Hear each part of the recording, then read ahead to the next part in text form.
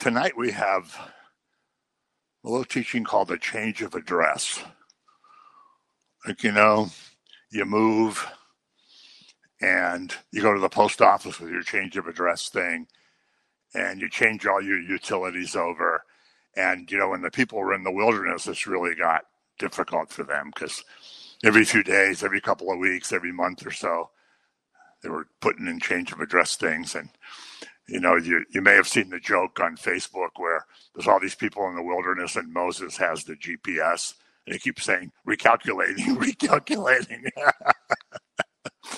But it's called the change of address because after all these songs about Yeshua, all these songs about his power, his coming back as judge, he's going to roar. It's interesting because he's going to come back as a lion.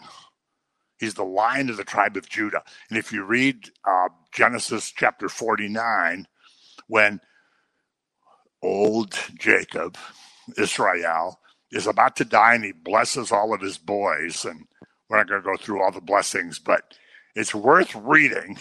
You can read that for your homework, Genesis 49. But around verse 10 or so, he blesses Judah, Yehudah, and tells him that he's going to be like a lion.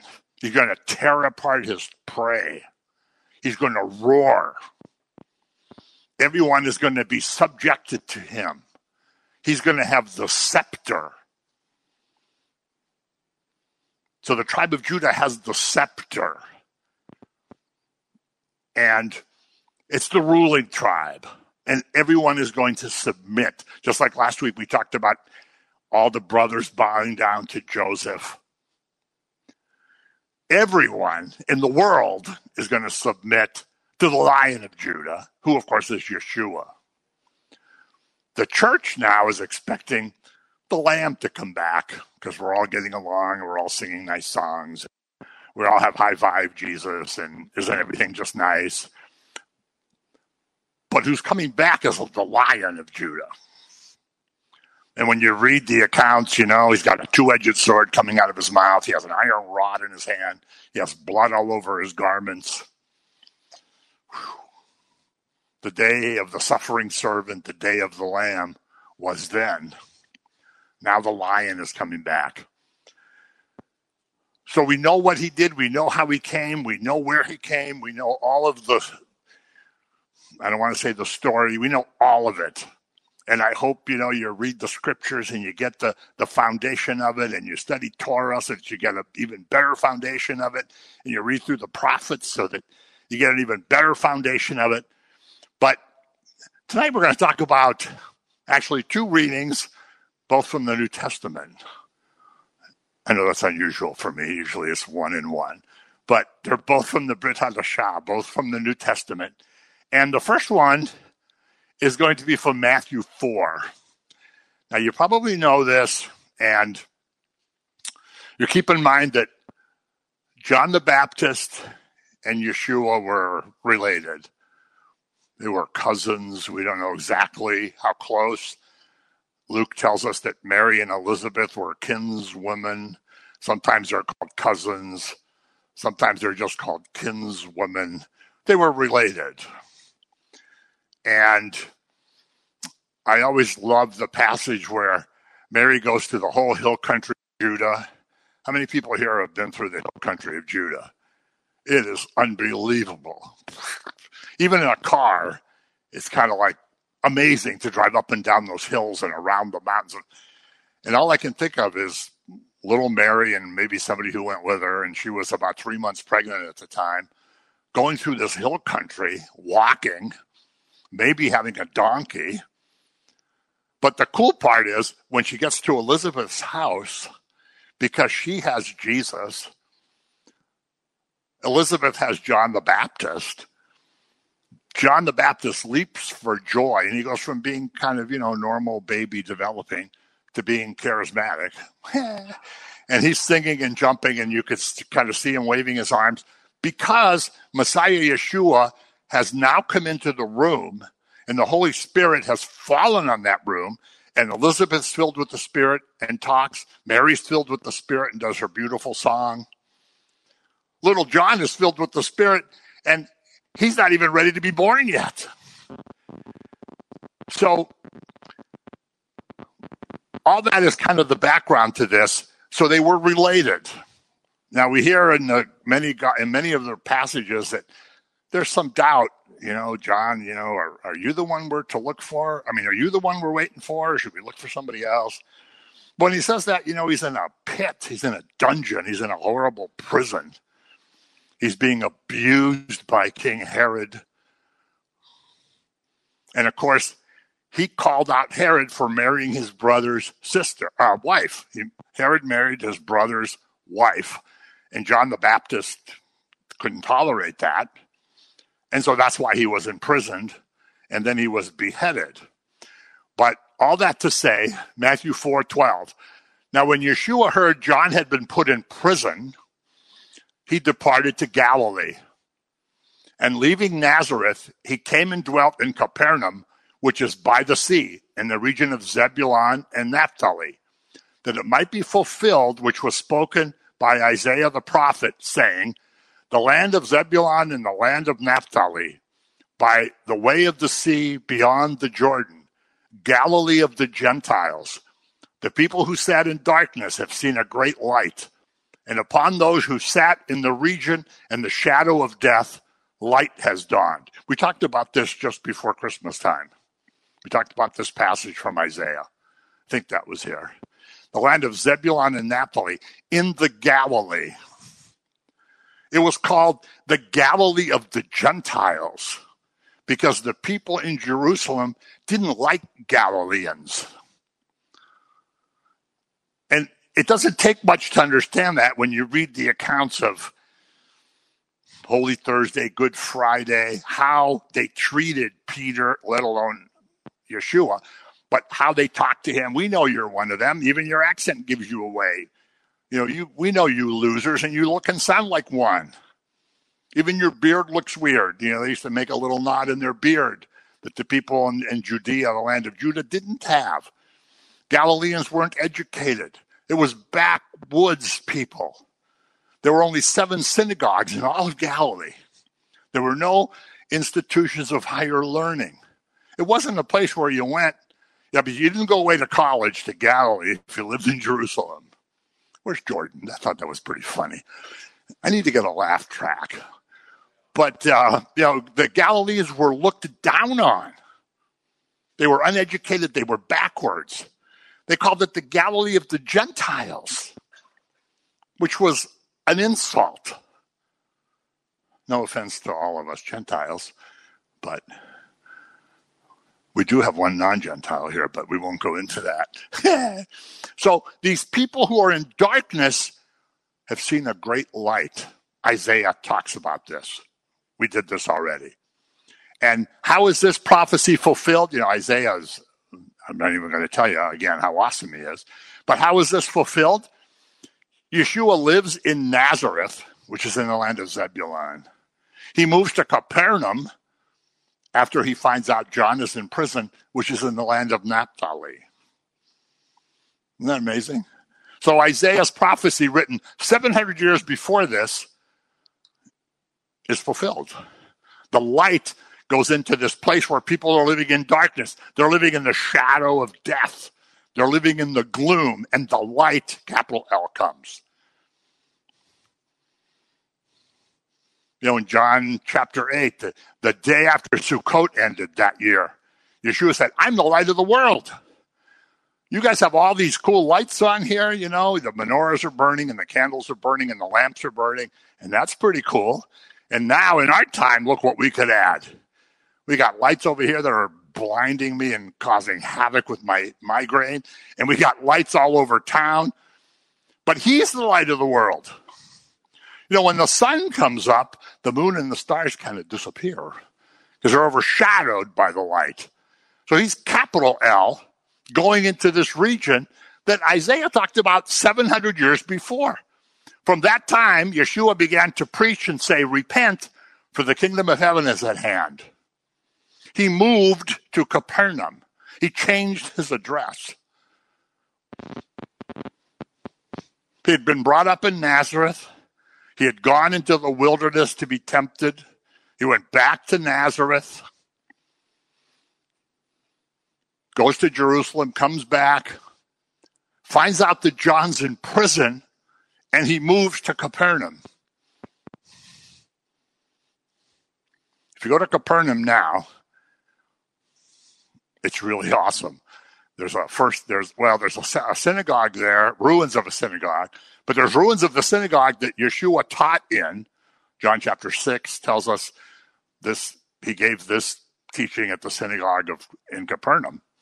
The foundation of that original synagogue is there. Then there's ruins of a newer synagogue on top of it. And the ruins, the whole city is ruins. Nobody lives there except a bunch of monks. There's a monastery there. Nobody lives there. Because Jesus said, nobody's going to live here anymore. Because you guys didn't know who I was. And you guys saw all these miracles, and you guys didn't believe.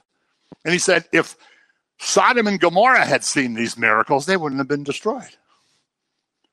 Whew. Pretty harsh. So he moves to Capernaum and starts to preach to repent, for the kingdom is at hand. So he changed his address.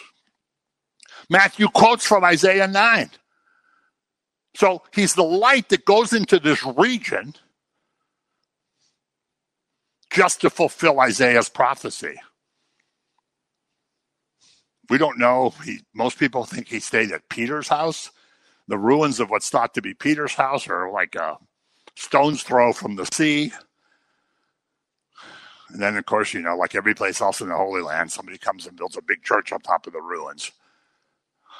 I wish they would have just left everything the way it was. But anyway, so most people think he lived in Peter's house when he was there. It doesn't tell us that he did. But he lived in Capernaum for quite a while. And he finds out that John the Baptist is in prison.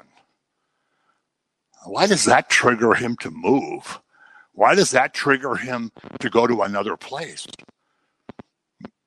He probably knew that John was going to be imprisoned. He probably knew what was going to happen. But he moved. He knows this ahead of time.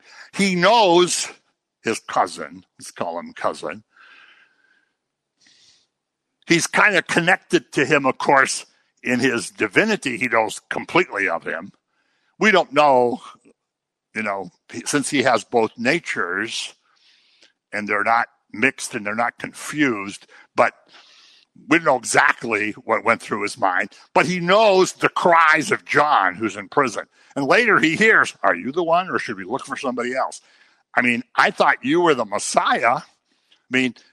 Every time we had a family reunion, you told me that. And I've been preaching. I've been your messenger. You're supposed to deliver people from captivity. You're supposed to deliver people from prison. I'm rotting in this prison. And I'm eating this slop once a day. And I can't even see outside. Are you going to get me out of this prison? Or what? Should I look for somebody else? You can hear this frustration and depression that sets in. These were not like, state prisons where you have a nice cell and you have a bathroom and you have a place to work out and you have a library and you have a movie place. This is some hole in the ground. And once in a while, somebody gave you some slop to eat. And I can't even imagine the smell. I can't even imagine what it would have been like in there. So he hears the cries of John, and he moves. Interesting. John had prepared his way. Again, Isaiah, Malachi, both said a messenger was coming. Before him, all the prophets said, someday he's coming, someday he's coming, someday he's coming. John the Baptist said, there he is, and points to him. Can you imagine? Points to him. Says, there's the Lamb of God who takes away the sins of the world. This is the one we've been waiting for Since Genesis 3:15, he wouldn't have said that. But he's the one we've been waiting for a long time. There he is. I'm his messenger. I'm preparing the way. I'm the one Isaiah talked about. Make straight his paths, fill in the valleys, lower the mountains. Because we have to all have access to him without obstructions in our way. We have to get rid of obstructions in our way. Sometimes church people are obstructions, obstruct us. Sometimes they're really scholarly religious types. Peter, what do you know? Look at you. You're a what? Fisherman? You smell like one. I think I told you I was doing a teaching at a big church in Charlottetown, Prince Edward Island, Canada. And I was talking about this kind of what a sorry bunch the apostles were. Oh, do you know these guys? You know, they smell like fish everywhere they go, and they're cleaning fish. And they smell like fish everywhere. And their clothes smell like fish. So when I was done with the talk, these 5 or 6 guys come up to me and go, "We're fishermen." But we had some good laughs with that. And then we went out to dinner, so everything was cool. We had fish, and everything was cool. So John had prepared his way. Malachi says Elijah's going to come and prepare the way. People said to Yeshua, "I thought Elijah was supposed to come." He said, "He did. You just didn't recognize him." Then it says they knew he was talking about John the Baptist. Not that he's Elijah reincarnated, but he's an Elijah-like figure. And so he prepared the way. He says, I have to decrease while he increases. People went to John the Baptist and said, "Are you the Christ?" He says, "No, I'm not. I have to decrease. I'm not worthy to carry his sandals or untie the sandals, depending what translation you have. I'm baptizing you with water. He's going to baptize you with the Holy Spirit and fire. Fire. Winnowing fan in his hand. Judgment. The chaff he's going to burn up. The good part of the wheat he's going to put in the barn. You want to make sure you're the good part of the wheat. Okay, get an amen. You got to make sure you're the good part of the wheat. This was an agricultural society. They understood what he's talking about. The winnowing fan. They threw the wheat up in the air and they waved this big fan and the chaff blew away and the kernels fell down. So John says, I have to decrease. He has to increase. He's about to be manifested. I'm here to tell you that's him and he's going to be manifested. He says, he's among you, but you don't know him yet. But pretty soon you're going to know him. Pretty soon, the world who has rejected him outright is going to come to see him and know him. And it's going to be too late for them. Because it'll be too late to repent then. Our job is to get ready, get people ready, just like John the Baptist did. Because there's a lot of people out there that have no clue what we're talking about. And even though I really hope inside my gut that he does come back tonight, imagine the people that aren't going to be included. So, he was about to be manifested. Why had he even come? He's changing his address here. But why was he even here? Why did he have to move then? When he finds out John's in prison, he understands prison. He understands what John is going through. He understands the anguish that John has. And he changes his address. He moves to Capernaum. He changes his location because of this. He's in a humble place. He goes to a more humble place. All because of the anguish of a prisoner. This isn't the glory of Jerusalem. He's not hanging around with the scholarly people that are in the priesthood. He's not hanging around with the Sanhedrin. He's not hanging around with those guys that wore all the cool stuff, that said the really long prayers and made their tassels longer and longer and made their phylacteries bigger and bigger, so that everybody else said, man, that guy's so holy. Look at him. Got all that stuff, and I just got this little thing. He's not hanging around with them. He's not hanging around with the elite. He's not part of the establishment. He's living in poverty in a dirty, sickening place. He's living in our garbage dump. We spent many, many, many months in garbage dumps, Joan and I did, that are so sickening that it would be hard to describe to you unless you saw it and smelled it, unless you saw the rats and saw the flies. It's hard to imagine people living in a garbage dump. But we all live in a garbage dump. We all live in filth.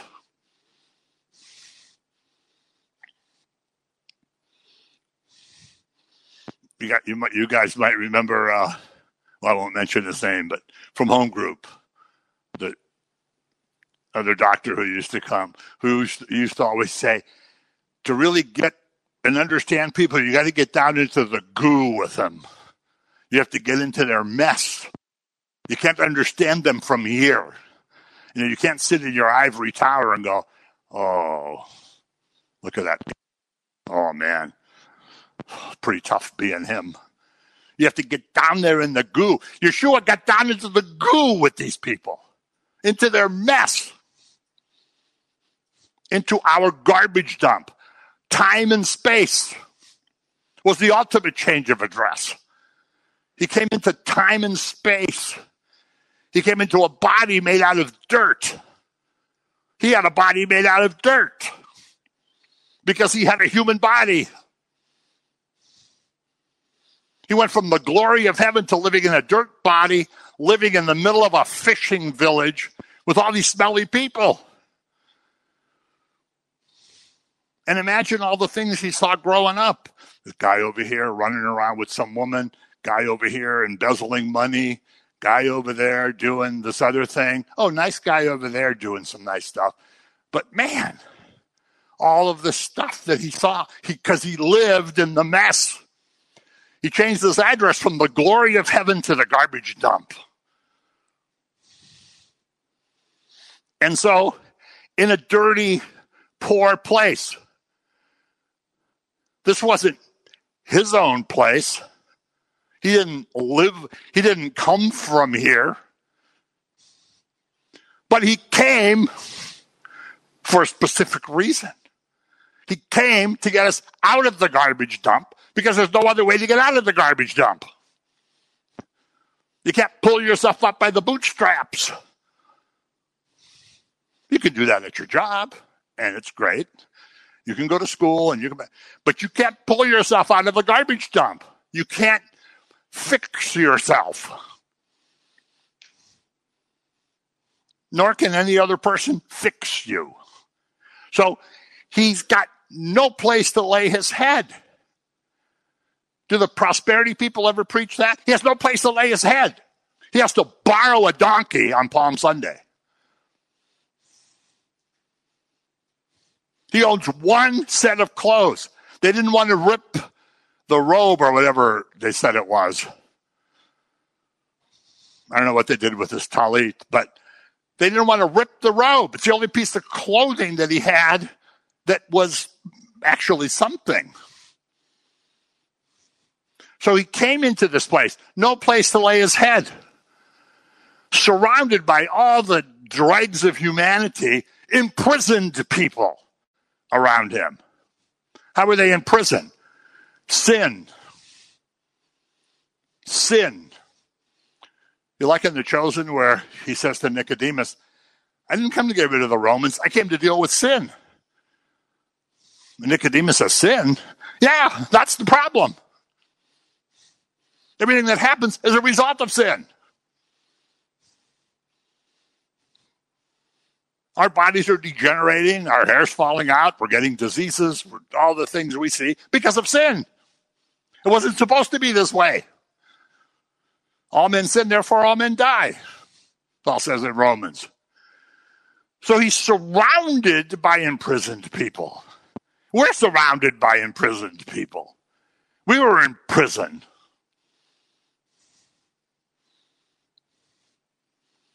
It's a prison of drudgery. It's the yoke that we talked about. It's the rod of the taskmaster. Come on. What do you mean go to church? What do you mean go to Bible study? Go have some fun. Why don't you do something fun? Don't go hang around with those losers.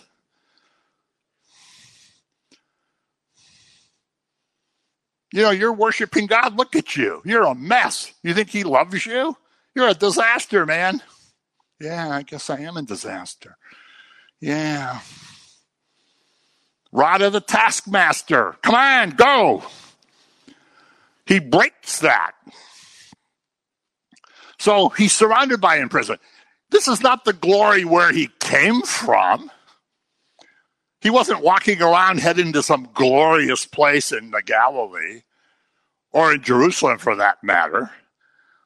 This was not the place where he had come from. He was not here to be comfortable.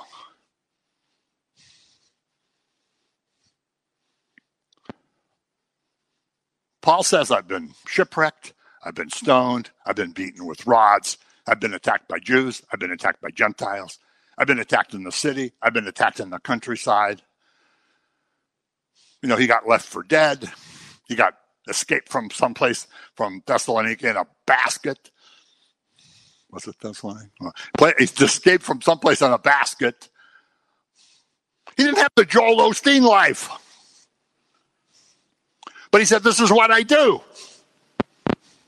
Because I'm the apostle to the Gentiles. It's not about me. It's not about us. So he's not going to Capernaum to have some place of comfort where he can relax, where things are going to be good. But why? He's motivated by somebody's imprisonment. He's motivated by our imprisonment. Yeah, ours. Not just the people living in his time, not just the people that lived in the days of the Tanakh, people in the wilderness with Moses, not just the people that are going to be, I hope we're still going to be around 20 years from now, but not from all the people that are going to be around years from now. For everybody. Because everybody is in prison. And has been in prison since Adam and Eve. Everybody has been in prison. So he's motivated by somebody's imprisonment. He heard someone he loved was in prison. Now it's time for the light to shine into the prison. And he goes to the land of Zebulun and Naphtali. It's time for the light to shine into the darkness. It's time to set captives free. He hears John is in prison. He knows this is it. This is the earthly ministry of his now in full tilt. You know the wedding feast at Cana, right? You all know that story. And it sounds like, he doesn't want to listen to his mother. It sounds like he doesn't care what she has to say. It sounds like he doesn't care about these people's problem. Hey, they should have planned better. Send somebody out to buy some wine. No, he knows that once he starts doing miracles, the way to the cross is now there. Because now his earthly manifestation starts. So it's time now to set the captives free. He's heard about John. And he goes on the move. He sets his course based on the fact that somebody he loves is in prison. He sets his ultimate course because people he loves, us, and billions of people that have lived through history, have been imprisoned by sin, by Satan, by even our own frail humanity. It doesn't take a lot of demons to make your life miserable. You can usually make your life miserable on your own. Where's Jordan? Oh, Ron's laughing. That's good. So we're going to move to Ephesians 4:7. But to each of us, grace was given according to the measure of Christ's gift. Therefore, he says, when he ascended on high, he led captivity captive and gave gifts to men. This is a quote from Psalm 68 18. David writes this 1,000 years before Messiah is born. 1,000 years. David is his ancestor. He's the son of David. He sits on the throne of his father David. Even Gabriel even tells Mary that. This baby you're going to have is going to sit on the throne of his father David forever. Wait a minute, his father's David? Yes. Messianic title, the son of David. So David writes in Psalm 68, you have ascended on high. Ascended. What's he talking about? You have ascended on high. You have led captivity captive. What's captivity? I'm in a prison. I can't break out of this. My life is just, one sin after another and one drudgery after another and one dark place to another. I can't get out of this. Every time I try to follow the law, it's a disaster. Paul tells the Galatians the law is the schoolmaster that drives you to the cross when you realize you can't do it. You can't do this. I don't care how hard you try to follow the law, you won't. So he's going to lead captivity captive, and he's going to ascend. So Paul goes on. This is back to Ephesians 4. Now this, he ascended, what does it mean? But that he also first descended into the lower parts of the earth. He who is descended is also the one who ascended far above all the heavens that he might fill all things. What's he saying here? David says somebody's going to ascend. The ascension of Yeshua happened on the top of the Mount of Olives. Remember? Top of the Mount of Olives. With all those guys going, where did he go? It says he was lifted up while he was still talking. He was lifted up. And they're like, we never saw him do this. Then the angel says, men of Galilee, why are you looking into the sky? Well, I don't know about you guys, but we've never seen anything like this. Oh, come on, that was pretty funny. And then the angel says, you're going to see him come back the same way you saw him leave. Zechariah tells us the Mount of Olives is going to split when his foot touches it.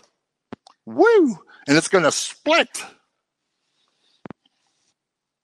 Mount of Olives. So for somebody to ascend, like David said, it has to be somebody who first descended.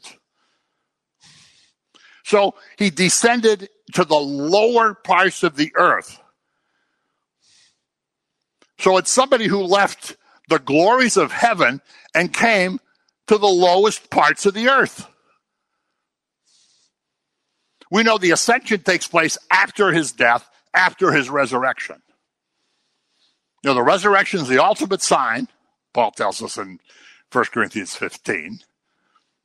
Please read that for your homework too, along with Genesis 49. But 1 Corinthians 15, resurrection. If there's no resurrection, then we're still in our sins. Because Jesus is just a dead guy. Right? You might as well have Abraham Lincoln as your Messiah. He's a dead guy.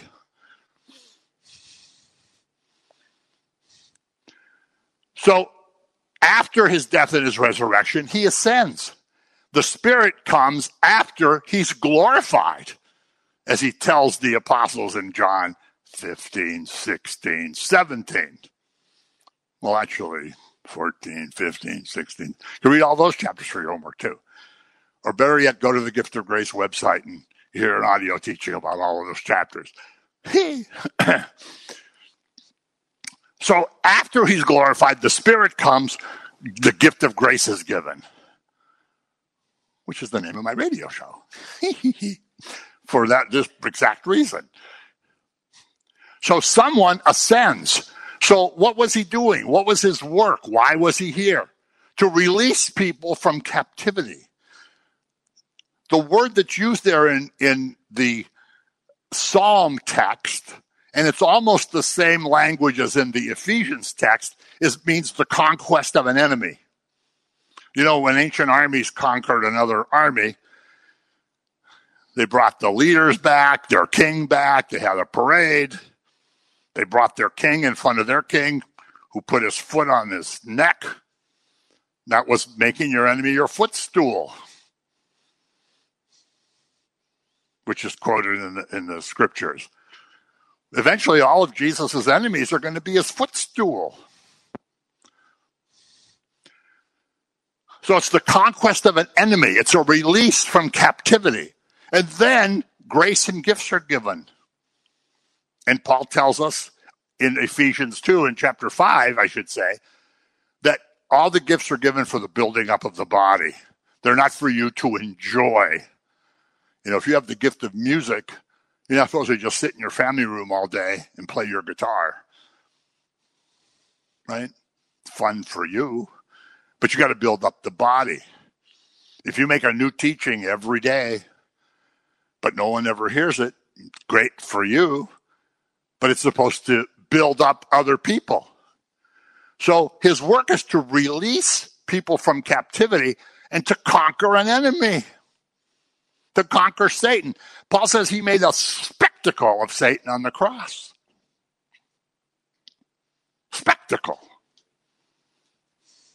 Not what Satan was expecting.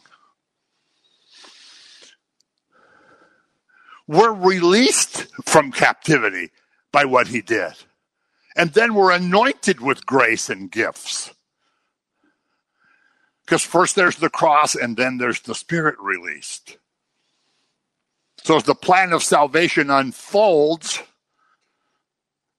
the suffering servant of Isaiah 53 and other places has to suffer. All the writings in the Torah about blood atonement. Blood, blood, blood, blood. It's all about blood. Without the shedding of blood, there's no forgiveness of sin. All of these things are pointing to the cross. Then Yeshua says, once I've done this, once I'm glorified, then the Spirit of truth is going to come. Then the Paraclete is going to come. Then the other advocate is going to come. Then the other comforter is going to come. So, did he have an address change? Yes, from glory to earth, from riches to poverty, from grandeur to a garbage dump, and then back to heaven. Yeah, he changed his address when he moved to Capernaum, and people in Nazareth were probably saying, what's with that? Why didn't he stay here? Oh, I know we tried to kill him, but, I mean, we've known him since he was a kid. Why did he leave? I know we tried to kill him, and we made fun of him, and we yelled at him, and we tried to throw him off the precipice, but, geez, touchy. He moved out of town.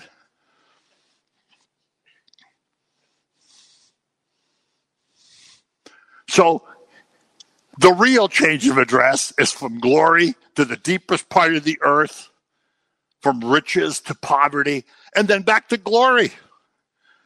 From glory to humiliation and death. Humiliation and death. You know how humiliating it is to be crucified? You know how at Christmas time I tell everybody, throw your nativity sets away? Didn't look like that. Well, crucifixes don't portray it either. You know, a couple of wounds here, wound here, wound here, wound over here, wound over here.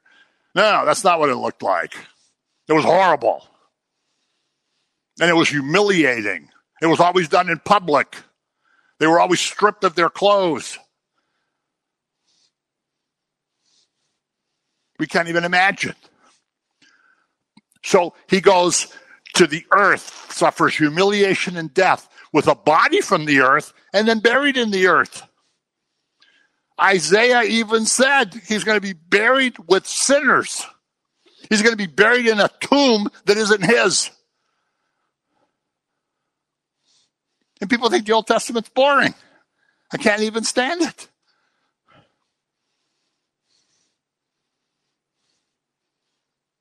They'll spend 12 hours worrying about a football game. But, oh man, they want me to read Isaiah 53. I have time for that. So he's even buried in the earth, in a tomb that he had to borrow. Wasn't his tomb. He descended, then he ascended. That was his main change of address. And why? Because he hears the cries of prisoners. He's moving on a course to get people out of the prison by destroying sin and death. What do we have now in the church? Hey, I'm okay, you're okay.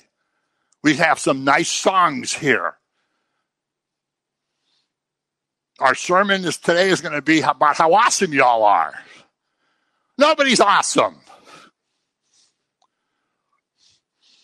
He came to be buried in the earth. He came to destroy sin and death, and he took captivity captive. We're not in prison anymore.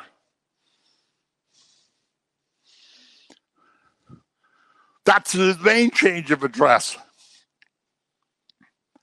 People don't even want to hear about it. People think we're crazy. Everybody's welcome. Yes, that's true. But now, 21st century Christianity is, hey, God has to accept me on my terms. He should be happy I'm even here. I don't want to know about his terms. I'm going to tell him my terms. But he changed his ultimate address in order to get us out of prison, in order to take captivity captive. Amazing. Amazing. How awesome is that?